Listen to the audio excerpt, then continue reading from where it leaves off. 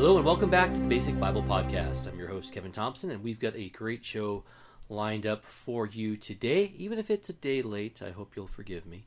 We're going to have a conversation with evangelist Sean Tice. Sean's been on the podcast before. He was on our Father's Day edition. We talked about fatherlessness and the troubles with that. Well, since then, Sean and I actually had the chance to meet, and he came and preached for me at our school's annual retreat. Did a fantastic job, and part of that retreat involved him and I kind of having an interview about Ephesians 2 and the gospel. And so I thought I'd air that here this week. I thought it was a really good conversation. Sean does a great job. We just basically walk right through the passage, so I hope you'll enjoy this. So this is Evangelist Sean Tice and I talking about Ephesians chapter 2. And by the way, a shout out to the fine folks at Lake Wabisa Bible Camp, which was where we were for our retreat. They do a great job, so if you're ever interested in them, look them up. So anyway, here's our conversation. I'm going to call our evangelist Sean Tice. Come on up and join me up here.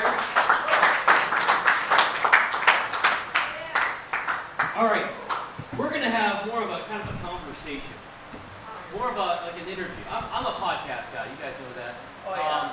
That's just my nerd thing to do. Oh yeah. And so I like interviewing people. Oh yeah. And so I thought I'd do that here. We try that here a little bit, and maybe I'll put this on my podcast. You guys want to be on my podcast? Yes. All right. It doesn't pay anything. All right. All right, now take your Bibles and turn to Ephesians chapter 2. Ephesians chapter 2. We're going to kind of walk through this portion of Scripture. As soon as I can find Ephesians in my Bible. Okay. Ephesians chapter 2 and verse number 1. Everyone there? All right. And you were dead in the trespasses and sins in which you once walked, following the course of this world, following the prince of the power of the air, the spirit that is now at work in the sons of disobedience, among whom we all once lived in the passions of our flesh, carrying out the desires of the body and the mind, and were by nature children of wrath, like the rest of mankind. But God, being rich in mercy, because of the great love with which He loved us, even when we were dead in our trespasses, made us alive together with Christ. By grace you have been saved. And raised us up with Him and seated us with Him in the heavenly places in Christ Jesus, so that in the coming ages He might show the immeasurable riches of His grace and kindness toward us in Christ Jesus. For by grace you have been saved through faith. And this is not of your own doing. It is the gift of God, not a result of works, so that no one may boast. For we are His workmanship, created in Christ Jesus for good works, which God prepared beforehand that we should walk in them. So Sean, we're going to talk about the gospel. We're going to talk about salvation. You mentioned that in the message that you just preached, about first step in coming to Christ, this idea of knowing that you're a sinner. And I think that's what the first part of this whole passage is about. We were the sons of disobedience. We lived in the passions of flesh. So maybe talk to us a little bit about that idea of recognizing your sin, recognizing that you're a sinner, the first step on this path. Yeah, I mean, am I on? Can you hear me? Doesn't sound like it's hello, hello. Hello, hello, hello. There we go. Okay, there we are. There it is. Okay. Yeah, I mean, with this first verse, it's talking about being dead, because of your disobedience. Does that mean that you were born and you disobeyed right away when you were born?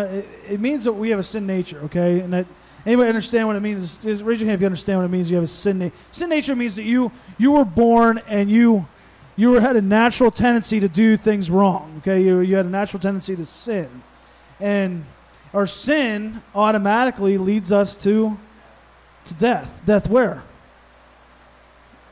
Death where? In hell, okay? And so that's what the Bible teaches us. I mean, so verse 1 is talking about this and your many sins. And anybody in here never sinned before? Raise your hand if you never sinned before. Because if you raise your hand, you'd be lying. So every single one of us has sinned, right? Let's face it. Okay. I mean, yeah, we've all sinned. Yeah. We're all human beings, Yeah. right? But I never killed anybody. I never raped anybody. I've never maybe even stolen. I'm not that bad a person. I'm not like, we just had 9/11, remember this past week. So I'm not like Bin Laden Yeah. bad. I mean, I'm bad just like everybody. So it's not that big of a deal, right? No, it is, because the Bible says you're separated from God regardless of what sin it is. You know, we can't label.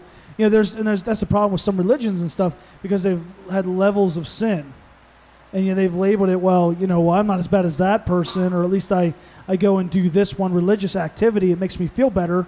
But no, all sin is the same. I mean, are there different consequences for our sin? Yeah, there's different consequences. We kill somebody, we could be put to death because we killed somebody. But if we've stolen something, there's going to be a penalty for that. We might get charged a fine. We might get locked up. I don't know, but there's different penalties. But all sin's the same. I mean, so all sin, no matter where we think it is on whatever spectrum we've come up with, all sin separates us from God. yes, Even the big sins or the little sins that nobody else knows about. that's what the Bible says. Okay. Yeah. So, what do you say to the person who's struggling with that idea of just like, I just can't envision myself. Why would God send me to hell? I mean, because I need. I mean, yeah, that's one of those things you can ask that. I don't know. Sometimes we don't understand things. I mean, there's stuff that God, we read in the Bible and we question stuff, and we can't wrap our minds around it. Why would God allow this? But there's things I can't wrap my mind around, like how has God lived forever and ever and ever? You know what I mean? Did you ever wrap your mind around that? Did you ever try to? I can't. But someday I will be able to understand that when I go to heaven. But it's all by faith. It's understanding it by faith, and understanding by faith that I'm a sinner. Well, I think it goes back to what you said earlier about Yeah. sin nature. If I have a sin nature, that means not only am I prone to sin, but my mind is not right. So I'm not in a good place to judge if I'm a good person or a bad person or a good sinner or a really, really bad sinner. My thoughts are automatically skewed on that. So I got to trust God's word and not just my own thoughts. Yeah, and it's we're the created. We got to remember that we're the ones that were created by God. Okay, we were not the creator. He's the creator, and some stuff we have to just take it by faith, and take it by faith that our Creator has it all under control, and that's the way He set it up. And we might not understand everything, and the Bible says, "Lean not on your own understanding." We're not supposed to lean on our understanding. We just trust God and trust His word. And I don't think that, moving on to the next part here, I don't think we look at this and say, well, God just wants to send people to hell. He just thinks I'm a bad person, so that's it. Because this whole word, Paul goes great lengths to talk about God's grace and how He wants to lavish that grace and that mercy on us. So salvation is by grace. So what does that mean? Well, you got to understand there's a difference between mercy and there's a difference between grace, okay? Mercy is us not getting what we do deserve, okay? Because we're sinners, we deserve to go to hell. We do. But but mercy is us not getting that. Grace is us getting stuff we don't deserve, like heaven, okay? So understanding that there's a difference, because a lot of people get mixed up mercy and grace. So understand, mercy is what you don't get what you don't get what you deserve. Grace is you get what you don't deserve. Okay, does it make sense? You guys with me? So grace is us getting heaven, getting to have a joyful life on this earth, and it's an amazing thing, because we're destined for hell without Christ, but through Christ we get amazing things. Okay, we get amazing powers that we get to have and have this opportunity, and God fills us with these powers. Did you guys ever hear? I'm going to go off topic for a second. Did you ever hear of Spider-Man? Who's ever heard of Spider-Man? Raise your hand if you've heard of Spider-Man. Okay. I'm a DC guy. Okay, sorry. But he likes the depressing gloom and doom. Well, I'm just kidding. But anyway, Spider-Man got bit by what? A spider. Spider-Man got bit by a spider. He's able to shoot what? Okay, he's able to shoot webs, right? Okay. Is he? Well, okay, but everybody that's not huge into it knows he can shoot by what, right? He's able to shoot. I don't know. Okay, nerds and trolls just be quiet. Okay, so Spider-Man got bit by a spider, and for everybody besides about 99% of America, besides like 1% of America, they understand that he shoots webs. Okay, stay with me. So he can shoot webs. He's got this power. Now picture this, okay? Picture that as that's him getting bit by that. That's the grace of God. Okay? God gave him that. But so many Christians, we get saved, we trust in Jesus as our Savior, and we get this power that we have. And instead, we're like Spider-Man. We go to our house, and we sit down in our living room, and we're like, awesome. This is awesome. I get to go to heaven when I die. That's awesome. I've accepted Jesus as my Savior. And if you've never done that before, then that's the most important thing you can ever do, like I talked earlier. But if you have, you get this power. And when we as Christians take that and just kind of keep it to ourselves, it's like sitting in your living room and shooting a web and opening up the fridge and pulling out a soda and bringing it to yourself. Or going out to your backyard and shooting a web and pulling yourself to the backboard and dunking the ball. And that's like you getting grace. And what I'm trying to say is, when you get grace, we have an opportunity to pass that grace along to other people. Does it make sense? And you get all these powers. Because Spider-Man's supposed to be out fighting crime. He's supposed to be out helping people, right? You guys with me? And instead, we as Christians, we trust in Jesus as our Savior. We get this powers that are put upon us because of God. And grace is us getting what we don't deserve. That's power to live in this earth, to resist temptation. And it doesn't mean we're always going to be perfect. It really doesn't. We're not. We're not going to be perfect, but it means that we have the power to fight those things and to live with God. That's what grace is. It gives us the opportunity to have hope. I get to have heaven when I die, and I get to share hope with other people. And whenever you keep that grace to yourself, it's like you being like Spider-Man, keeping that power to himself. What a waste. You know what I'm saying? You guys with me? Yeah, because we use it as a ticket out of hell instead of using it as something that's life-changing. That makes sense? Yeah, and that's really what the rest of the chapter, verses 11, right on through. Wow. That's really. Wouldn't it be funny if I just said something heretical and that's when. But anyway. Verse 11 on down talks about our relationship with other people. And then that God made us, in fact, in verse 10, God made us for good works. He purposed for us to be people who do His work. And that has a direct relationship on everybody else that we meet. So you weren't saved to go sit at home and pull out another soda or whatever. Exactly. So let's talk about, because you mentioned this evening, which is really good. I think that we all need to stop and think about is that there is in this passage a turning point. There is a time when you are the sons of disobedience, giving in to the power of your flesh, whatever. But by grace you've been saved through faith. And so now you're a different person. You were this, but now you're this. So you talked about it's not just enough to know stuff, but Romans 10 talks about whosoever calls upon the Lord shall be saved. There's a time when you're not saved, then there's a time that you are. Exactly. There's that turning point. It's not just a matter of, for some people in this room, I mean, you've been in almost since the womb, right? And it's the only life you've ever known is a Christian family, a Christian school, Christian church, and just kind of go along with it. But there has to come a time, even you, good church, Christianish guy, needs to realize you're a sinner. You need to call upon the Lord to be saved.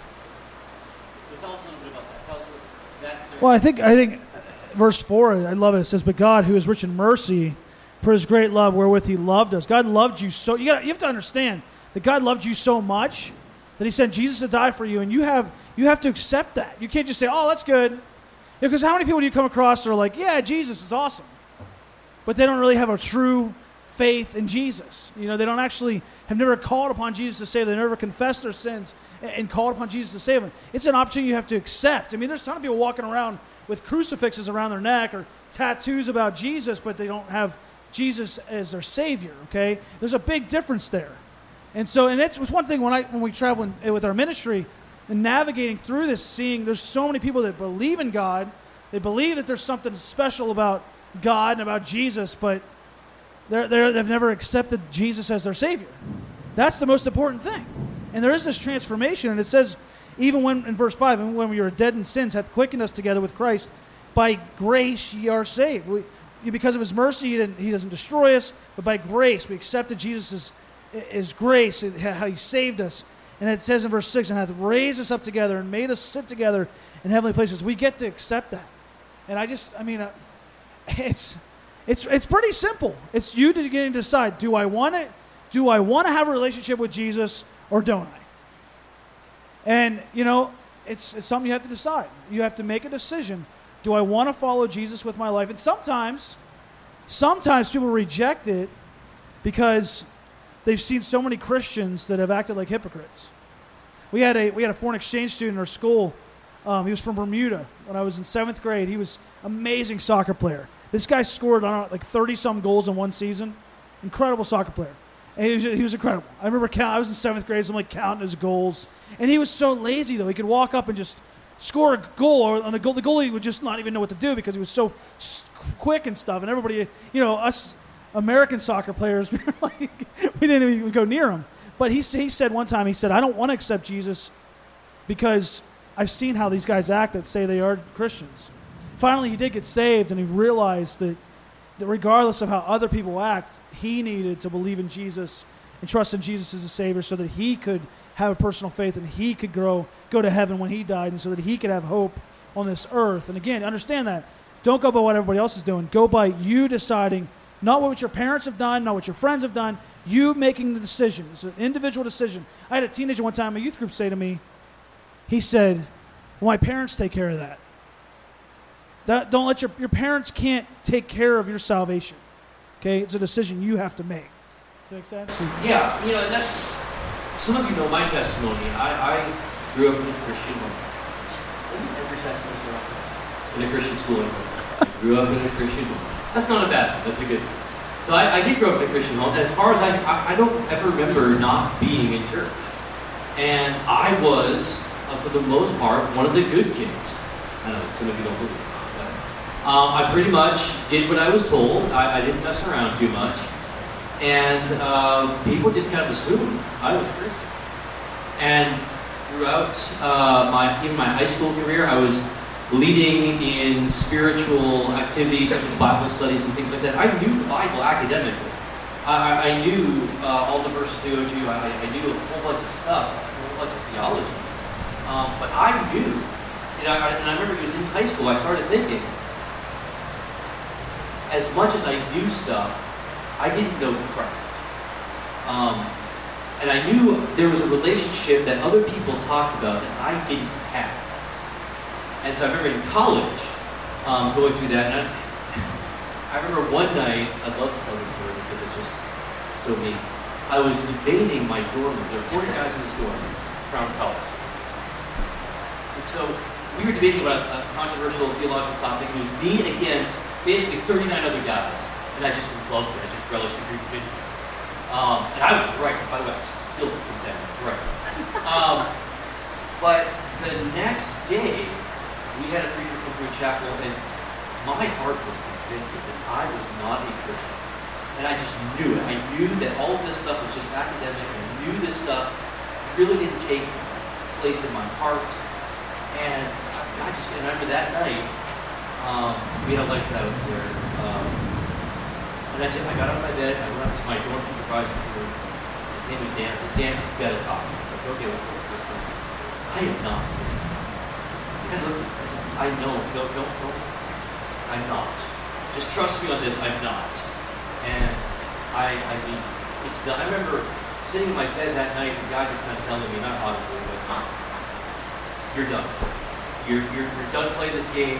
It stops now, and you're getting in a relationship with me. So I remember I went up to Dan, would you pray with me? And he showed me scriptures I had already memorized. I knew this stuff. And I remember the day, I remember the exact moment when I was there, and it's like, I had to cut through a lot of pride and a lot of arrogance. Because I was just debating these guys just last night. And I remember I told people the next day that I was not saved. It was very embarrassing for me because, I was the theologian of this dorm room.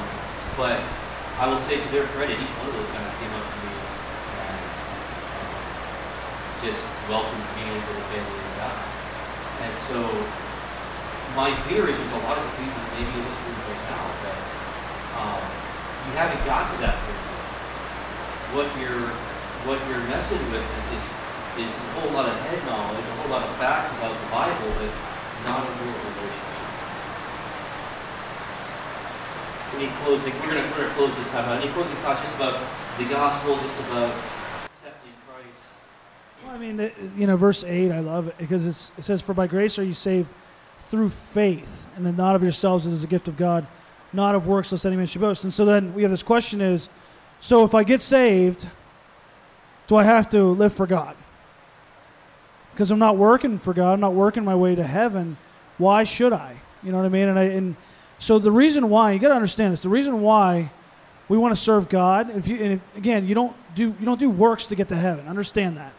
But the reason why you want to live for God and serve God after you get saved is because you love God, and you act in a mindset of, I'm thankful for what God did for me, and I'm so thankful, and I could never repay it, but I'm so thankful that I live for God, and I tell others about Him, and I serve Him in my local church, and I walk with Him, and I read His Word, and I pray, because of what God did. He saved me from hell, from an eternity in hell, and understanding, again, that you can't work your way to heaven.